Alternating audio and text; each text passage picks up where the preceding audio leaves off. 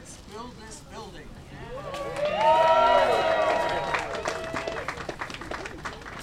The Greenberger Center for Social and Criminal Justice has secured a $13 million funding deal to build a facility called Hope House. Instead of detention at Rikers Island, the program will house men and women and provide various forms of counseling and care. Real estate developer Francis Greenberger and city officials broke ground at a long-awaited ceremony Tuesday. You know, when you're in the struggle, you feel like you're in a lost place and you wonder, am I crazy or is the world crazy? And a morning like this, with so many people here, shows that I guess we weren't crazy. The world was crazy.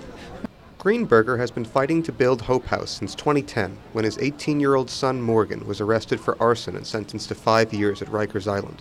Morgan suffered from mental illness, but the courts did not offer any alternatives to criminal detention at the time. Greenberger took one step closer to finding that alternative Tuesday morning. The groundbreaking ceremony took place at Crotona Park, just across the street from where Hope House will eventually be built. Bronx District Attorney Darcel Clark was one of several city officials who spoke.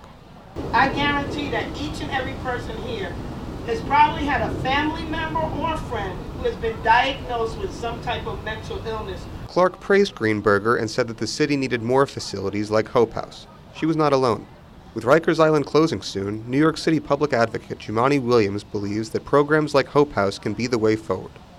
As too often we see that jails are treated not only as a solution to public safety, but the solution to mental health crisis.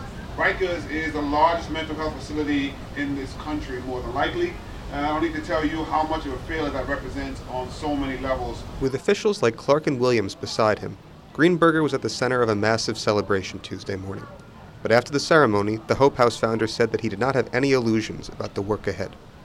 It's an endurance race. This is an important step in the endurance, but it needs to be part of a continuum. With more than 5,000 inmates on Rikers Island, Greenberger believes that his facility is just the beginning.